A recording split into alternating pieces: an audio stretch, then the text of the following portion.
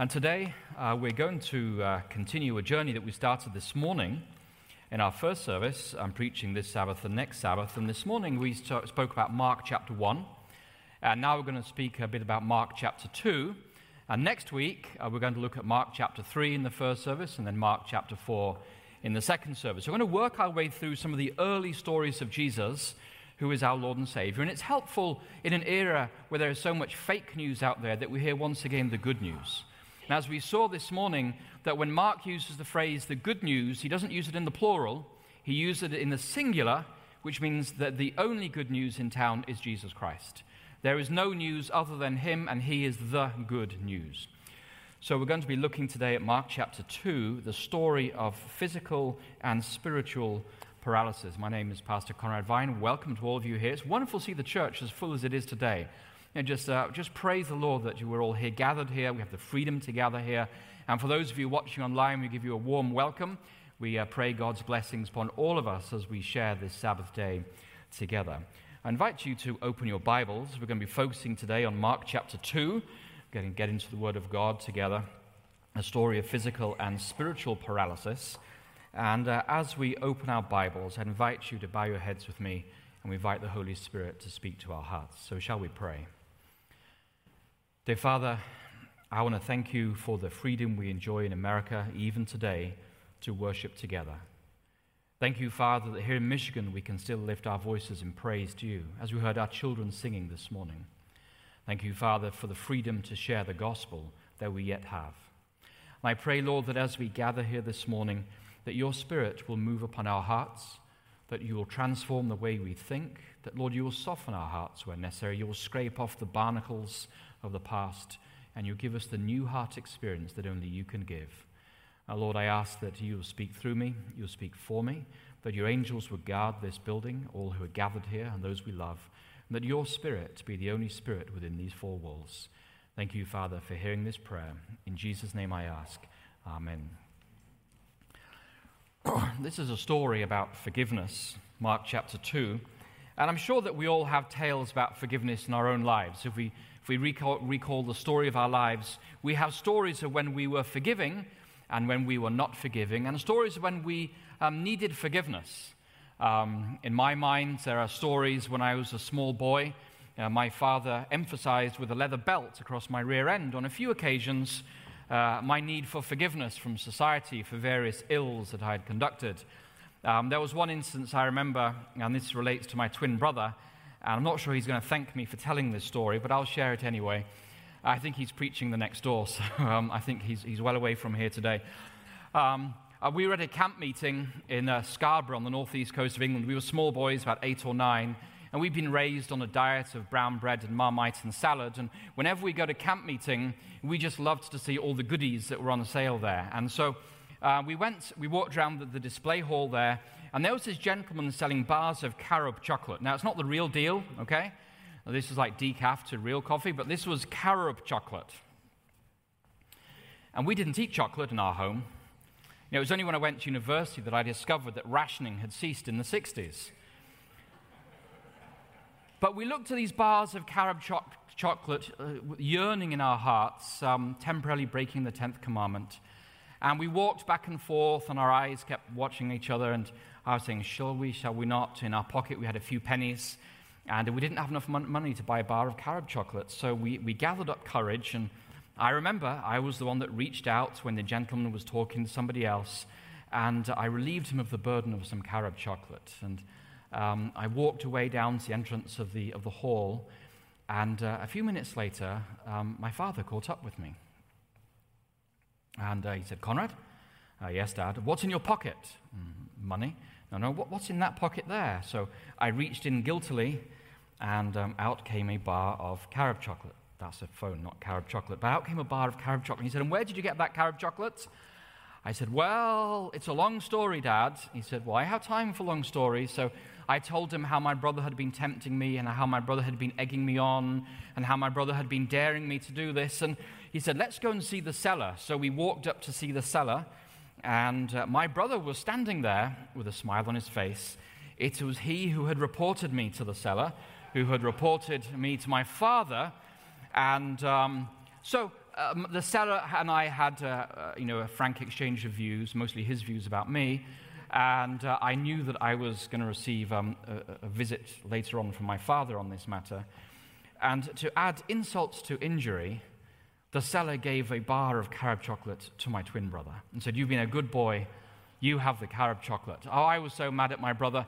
I didn't know whether I wanted to punch him or kick him. I certainly didn't feel like forgiving him, but I certainly felt that I had been wronged in this whole experience. My twin brother would stab me in the back like that, and he was very happy with his bar of carob chocolate. And anyway, forgiveness. I've noticed that when people are dying, that the number one thing they want is reconciliation. When people are dying, when it's their last words and their last thoughts, what is on people's mind more than anything else is reconciliation with that wayward child and reconciliation with God. Their wills are made, their financial dispositions are done, but when people are breathing their last, they want to know that somebody said, "I'm sorry," or they want to know that they can say, "I'm sorry I did this to you," and they want to hear the phrase, "It's okay, you're forgiven." Regardless of what culture we come from, we all know that we need forgiveness. No matter how nicely we're dressed on a Sabbath morning, we know that there are carob bars in our past, and thankfully we can have real chocolate now, but we know that there are carob bar chocolate bars in our past. Things we've done, hidden skeletons, something in the closet, things that we're not proud of, things we're ashamed of, things we wish we could have done better, things that if we could just turn back time, we would have a different outcome. And Jesus knows this. Our Heavenly Father knows that our burden in life is not financial, but it's relating to forgiveness. And so we have, as we come to the second chapter of Mark, we have a story about forgiveness. It figures early in the stories of Jesus in this gospel. It's a beautiful story. And so far in this gospel, if you're here for the first service this morning, we've seen that Jesus has authority. He has authority over the demonic and the forces of evil. He can set free Satan's victims. We've seen that Jesus has authority over disease. Not only can he heal diseases, but he can cure diseases unto death, like leprosy. He doesn't just cure them, but he cleanses them. When Jesus cleansed the leper, we saw this morning that not only did he cleanse the leper, but at the start of the story, the leper lives in the countryside. He can't live among humans, and Jesus is in the towns. And when they meet, not only does Jesus cleanse him of his leprosy, but the leper can now live in the towns of Galilee, and Jesus now has to live out in the countryside. He can't live in the towns. Not only does Jesus cleanse, but he bears the burden for that leper. It's an indication of what Jesus does later in the gospel, where it says the Son of Man, Mark 10:45, he did not come to be served, but he came to serve and to give his life a ransom for many. Jesus came to bear our burdens. The number one burden we experience today is the need for forgiveness. So then we come to Mark chapter 2, and we're going to pick up the story here at verse 1. It says, "When he returned to Capernaum after some days, it was reported that he was at home.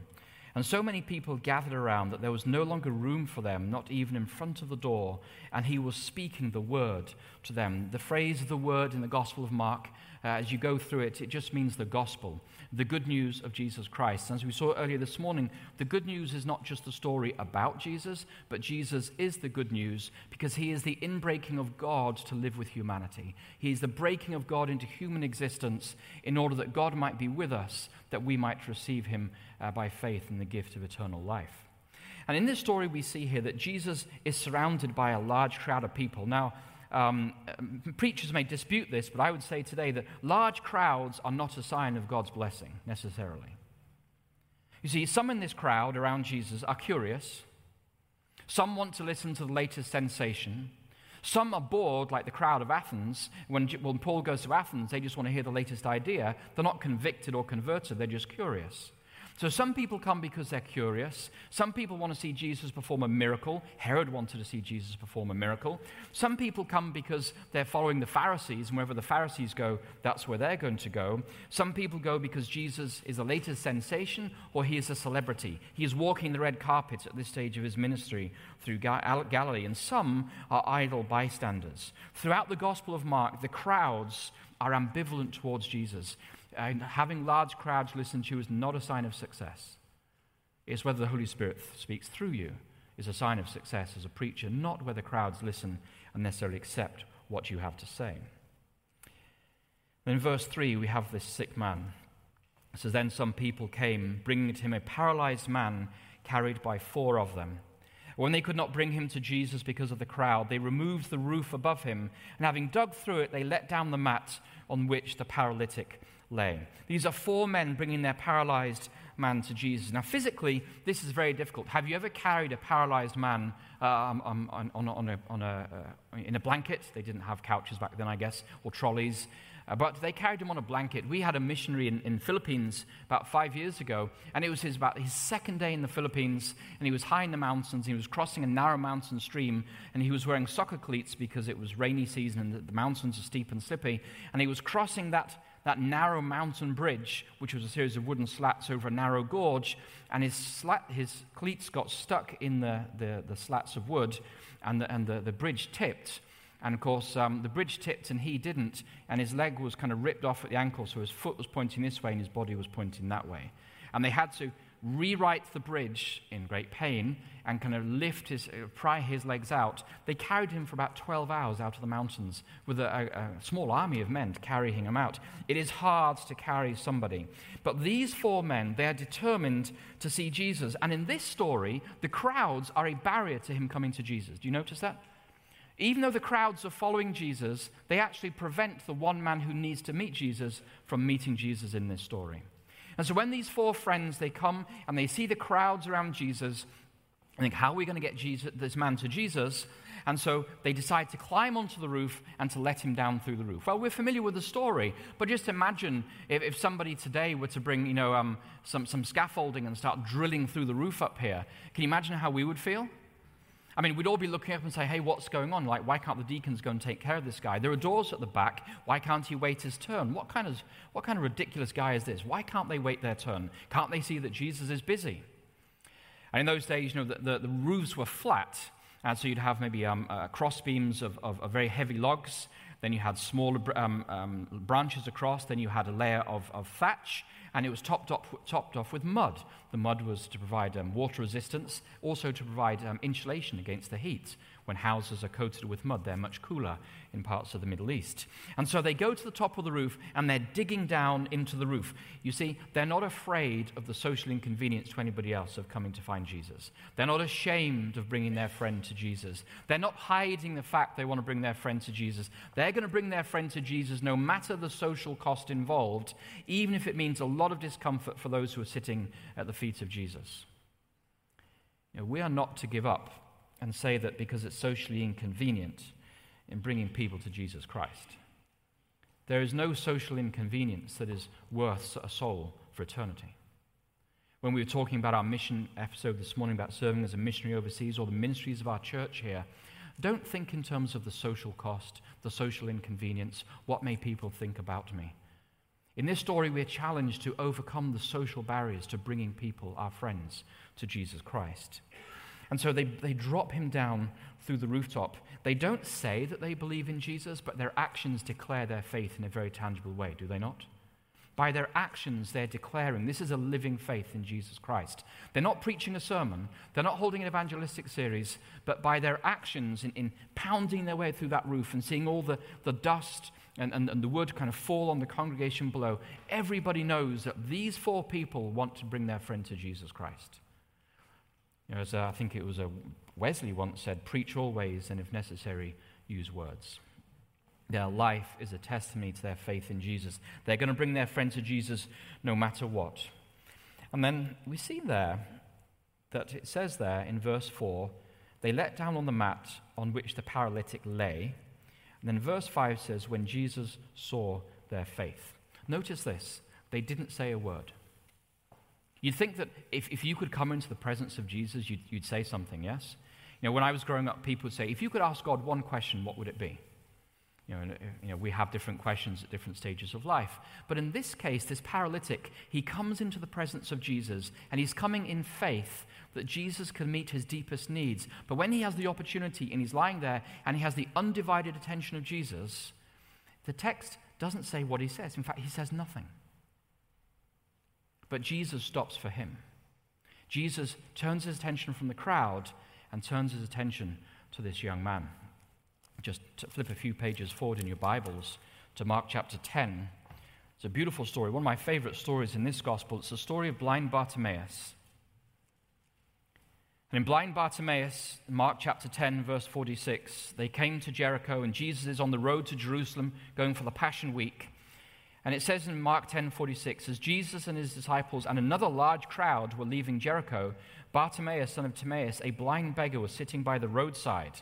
So everybody else is going to Jerusalem for the Passover, but blind Bartimaeus is not.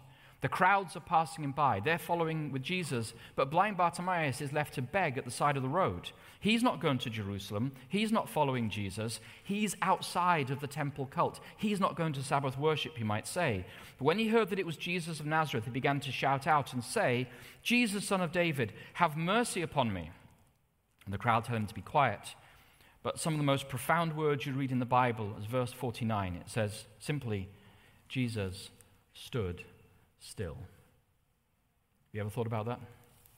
The cry of faith. When Jesus hears the cry of faith, Jesus stands still. Jesus was surrounded by a crowd. He was going to the most important date in salvation history, the crucifixion at Calvary. But when this blind beggar, who the crowd would say, well, this man is cursed by Satan because he's a sinner, that's why he's blind. When this blind Bartimaeus calls out to Jesus, Jesus stops. Salvation history stops. Cosmic history stops. And Jesus turns and he speaks to this blind man. You know, if the mayor of Berrien Springs, I don't even know who this person is, were to drive through town and say, oh, hi, they wouldn't stop for me. If Governor Whitmore were to drive through Berrien Springs, I'd say, hey, wait a minute, I want to talk to you about the lockdown. She's not going to stop for me. If President Trump were to drive through town and say, hey, wait, Mr. President, I have a question about foreign policy, he's not going to stop for us. But when the Son of God hears a cry, the cry of faith, he stops. No matter what crowd is around him, no matter how busy he happens to be, even on the way to the crucifixion, he stops and he listens to the cry of faith. And so we can turn back to Mark chapter 2 here. This paralytic, he lies before Jesus and he has Jesus' exclusive attention. When we cry to Jesus in faith, we also have his attention. There are times in our lives when we don't know what to say before God because the thoughts of our heart are so conflicted. But he knows our heart, as we see in this story. He can read our hearts. There is an open book to him. So sometimes being still and knowing that God is God, sitting still before God and saying, God, read my heart today and search my thoughts today and see if there be any wicked thought in me and create in me a clean and right spirit. You know, we can sit before God and he can read our hearts even when we don't know what to say. It says, when Jesus saw their faith, Jesus hasn't heard a word from them yet. They haven't said, Jesus, I believe. But Jesus saw their actions, faith expressed in action. He didn't need to hear a sermon from them. He didn't need to hear a Bible study from them. He saw that their faith was revealed in their deeds. Faith is not knowledge about Jesus, per se, but it is an active trust that Jesus is sufficient for our deepest needs. And in this case, the deepest need is forgiveness. Faith in the Gospel of Mark is expressed by deeds, and a lack of faith is also manifest by a lack of trust in God, as expressed in a lack of living for him. Mark does not say whether it is the faith of the paralytic that is important here or the faith of the friends. It's hard to imagine the paralytic being brought to Jesus against his will, unless he was, mute and dumb and he couldn't protest the fact. But the fact of the matter is, there were 4 friends willing to intercede with Jesus on behalf of their friend. Intercessory prayer is very important. I have a mother, I think we all have or had a mother, it's not unique, is it? She gave birth to my twin brother who ratted on me, so it kind of gives me a jaundiced view of my mother, I guess. But from an early age, I remember that my mother would bow by her bed early every morning and she was praying. And I knew that she was praying for her 4 children. When you know that somebody is praying for you every day, it gives you wind in your sails. You may not know what the content of those prayers are, but you know the love that goes with them, and you know that they're inviting the presence of God into your life. Whether you have paused in the morning of the day to invite God or not, your mother is praying for you. Knowing that somebody is praying for you gives you wind in your sails. And we see this elsewhere in the Gospel of Mark. We see that just in chapter 5, Jairus comes to Jesus on behalf of his daughter. We see in chapter 7 that the Syrophoenician woman comes to Jesus on behalf of her demonized daughter. Time and again in the Gospel of Mark, we see that God honors the faith of those who bring their friends to him. There is really no mention of the paralytic's faith here, but we know the faith of the friends, and God honors the faith of those who bring their friends to him in faith, asking for healing. Intercessory prayer is as powerful today as it was back in the time of Jesus. Whether we pray today or whether we ask Jesus face to face, the answer is not dependent upon us, but on Jesus' power and his willingness to forgive. And time and again in this chapter here, when people say to Jesus, I believe, but are you willing? Jesus affirms, yes, I am willing, be made clean. Jesus wants us to be healed. He wants us to be forgiven. He wants us to experience the freedom that comes from knowing him as Lord and Savior. Jesus looks down at the paralytic in verse 5, and he said to the paralytic, Son, your sins are forgiven you. Now, there's no mention of his physical paralysis here. We'd think, well, maybe the first thing Jesus would say is, Son, I'm going to heal you. But he doesn't say that. In fact, nowhere does the man ask to be physically healed. Nowhere. He doesn't ask for healing. He just lies there in front of Jesus, trusting that Jesus can meet his deepest need. And his deepest need apparently is not his physical paralysis. There is something much deeper. There is a spiritual paralysis. You know, the people of the day would say that if you were a sinner, if you were sick, like you were blind, that obviously you were a great sinner, and your blindness was a daily reminder of God's displeasure with you. So as long as you are blind, that means that you have the assurance that God is angry with you. That's kind of a great theology, yes? So if this guy is paralyzed, he's been paralyzed for a while, we may assume, he has the daily reminder that God is angry with him, according to their theology of the day. Now, thankfully, Jesus disputes that theology in John chapter 9, where he rejects, in that case, the explicit relationship between sin and disease. But even so, we know today that there are relationships between the choices we make and the impact of our bodies, do we not? If you smoke, you're more likely to get cancer in your throat or in your lungs. If you overeat, you're more likely to be obese and then cardiovascular problems and strokes and diabetes type 2 and all the rest of it. We know, we call them lifestyle diseases. There is a relationship between the choices we make and the impact on our bodies. And in this case here, there is a relationship between his paralysis, physically, and his spiritual condition. Doesn't always happen. You can't always look at somebody and say they're sick because they're a sinner. But in this case, it seems there is a relationship. And so Jesus doesn't deal with his physical paralysis. He deals with the innermost problems of this paralytic, his sins. You know, Jesus says your sins are forgiven. We mentioned this morning. There is nothing more distinctive about a person than the mosaic of sin in their life. You know, we all dress differently. We have different hairstyles, we drive different cars, we like different colors, we have different style houses. Some people paint their bedrooms red, some people paint it pink, I don't care what it is. We tend to express our individuality with externals. But God knows that we are truly individual at the innermost level, and the most private thing in our lives, the most hidden thing in our lives, the most secret thing in our lives is not our hopes or our fears, but it's our sins. We're happy to express our hopes, but we're rarely happy to talk about our innermost sins. And so Jesus goes to the heart of the matter with this guy. He goes to his deepest problem, which is not his physical paralysis, but a problem of the heart. The paralytic's deepest need was not for physical restoration, but for reconciliation with God. Yes, he may be condemned by the Pharisees for his physical infirmity, and he received only condemnation from those religious leaders. And he received a daily reminder of God's rejection of him, or so the Pharisees might say. So his was a life without hope, a life living under the daily judgment of God. He was simply living, waiting to die. But when Jesus pronounces this paralytic forgiven, notice again, the paralytic says nothing. He doesn't even say thank you. He just lies there in grateful silence. This paralytic doesn't say a word throughout the whole story.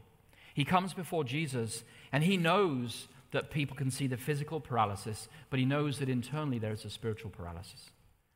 And when Jesus says, Son, your sins are forgiven you, he lies there in silence. There is no further request. He does not protest his lack of physical healing, nor do his four friends. There is a profound silence. His deepest need has been met. The burden of despair has been rolled from his heart. The peace of forgiveness rests upon his face. His whole being is transformed because a guilty sinner has been pardoned. When we first got married, I used to refer to my mother-in-law as Gitler, which is the Russian way of saying Hitler. And I didn't think she knew about this until one day she came to visit from Moscow, and she said, Conrad, she said, what do you call me when I'm not around? I said, you or she. She said, no, what do you call me? I said, well, your mother. She said, no. What do you actually call me? So I realized that, what you whisper in the bedroom, gets carried to the king's ears, as the psalmist says. So, actually I call you Gitler, and there was a moment of forgiveness. It was really wonderful, actually. To be forgiven is a beautiful thing. And so Jesus says to this man, your sins are forgiven you. But the scene changes in verse 6. It says, now some of the scribes were sitting there, questioning in their hearts, why does this fellow speak in this way? It is blasphemy. Who can forgive sin but God alone? So what begins as a heartwarming story about healing and forgiveness is transformed into a perilous confrontation about the authority of Jesus. What kind of authorities does Jesus actually have? The scribes, the Pharisees, and the priests never presumed to forgive sin because they knew this was the preserve of God alone. Keep your finger in Mark chapter 2. Just drop back to a couple of clear examples in the Old Testament. Go to Isaiah 43 and verse 25. You'll see there that it is God who has the prerogative to forgive sin. Isaiah 43 and verse 25. A beautiful promise from God.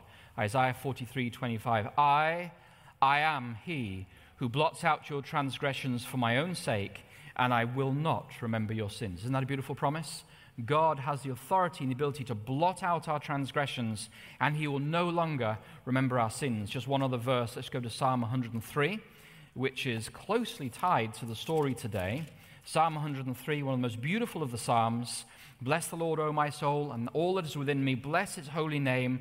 Bless the Lord, O my soul, and do not forget all his benefits. And the number one benefit that the psalmist mentions from God is he forgives all your iniquity, who heals all your diseases. The number one benefit that God gives us is the number one need that we all have, and that is forgiveness. Reconciliation within families, within marriages, within communities, within nations, and ultimately with God himself. Jesus is the peacemaker because he bears our sins. And so we think to ourselves, when we want to make peace, we normally want to make peace in a way that pushes everybody down and has us coming out smelling of roses, yes? When my mother would say to my brother and I, who started this? I'd say, well, it all started when he hit me back, He's the guy to blame here. Any of you doing anything like that? Whenever we were involved in a peacemaking process, we want to come out smelling of roses. We want to come out vindicated. We want everybody to say, yes, this individual was in the right all along, and those people are just such rotters. And so when we enter a peacemaking process, we're not really concerned about their reputation. We're concerned that we come out smelling of roses.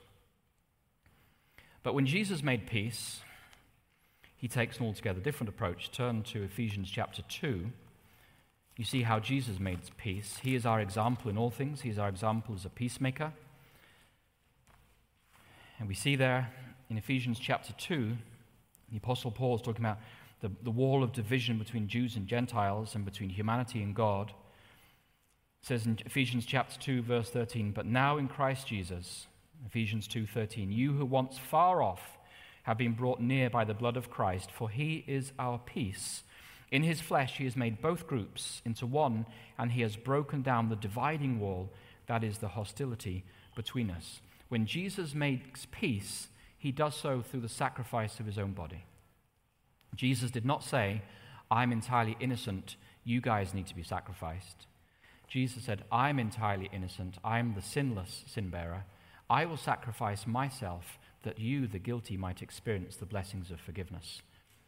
It's a whole new way of peacemaking. Rather than insisting that I come out smelling of roses and I don't get harmed in the peacemaking process and the process of forgiveness, to follow Jesus in peacemaking and experiencing forgiveness, I must be willing to take a hit myself. It takes more courage to make peace than it does to go to war.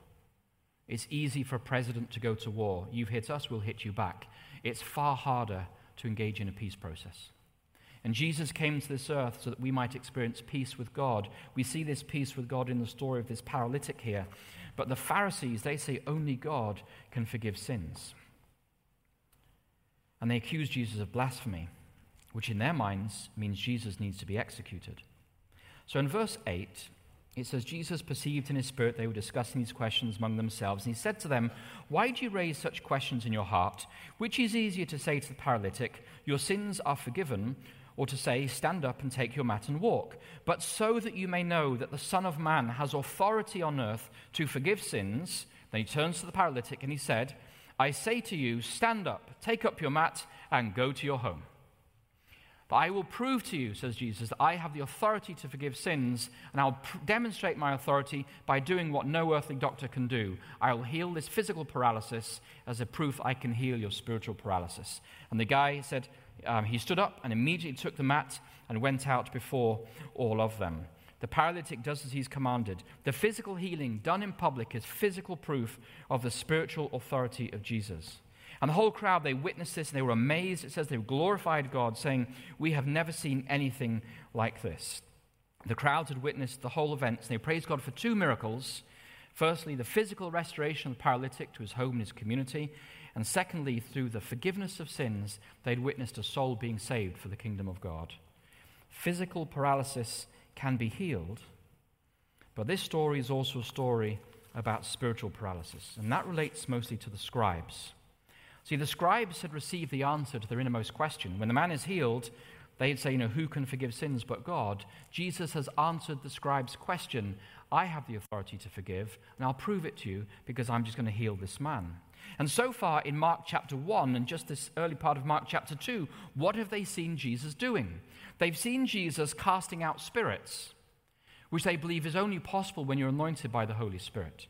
They've seen Jesus healing people with deathly diseases. They've seen people cleansing lepers. The priests could only affirm that you were cleansed, but Jesus can actually do the cleansing himself. They've seen Jesus heal people with deathly fevers. They've seen him now read thoughts. They know that he can read their minds. Again, only God can do that.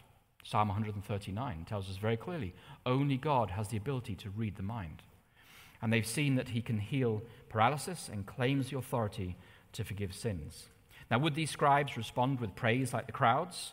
Would they praise God for this authority that was now manifest in their midst? Well, they were, you might say, dumb with amazement, but they were silent in jealous hatred. The crowd saw in Jesus a power they ascribed to Jesus alone. And when you use this text, for instance, with a Muslim, if you say to a Muslim, Jesus is God, they'll say, no, he's not. But in this passage here, you say, Jesus does what only God can do. Therefore, Jesus must be divine. He heals deadly diseases, he casts out spirits, he forgives the sin sick, and he heals the physically sick. Jesus does what only God can do, but the scribes are not interested. They were no longer the center of attention. We know later in John's gospel that it was out of envy that they handed Jesus over to be crucified.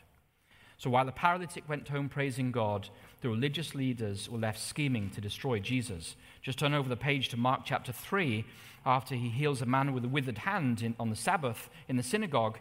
And there you have the first bipartisan act of Congress, right there. Mark chapter 3 and verse 6. It says, the Pharisees went out immediately and conspired with the Herodians against Jesus how to destroy him. The Herodians, they were the ruling class of the Sadducees. The Pharisees were the opposition. This was like Republicans and Democrats united, in this case here, in their hatred of Jesus, and we need to get rid of him. This was a bipartisan hatred of Jesus by the religious authorities. You see, physical disease, whether it's a malignant-like disease like leprosy or deep-seated like paralysis, this can be healed by Jesus. But spiritual paralysis, the disease of the soul, of willful and stubborn unbelief, Jesus cannot force the human heart. He's not going to do it. These scribes have evidence after evidence after evidence after evidence that Jesus is who he says he is. And as we go through the Gospel of Mark, as Jesus heals the sick and he raises the dead and he cleanses the lepers and he reads the Pharisees and scribes' own minds, and they know that he knows what they know and what they're thinking. I know what you know and you know what I know. And they know that Jesus knows what they're thinking.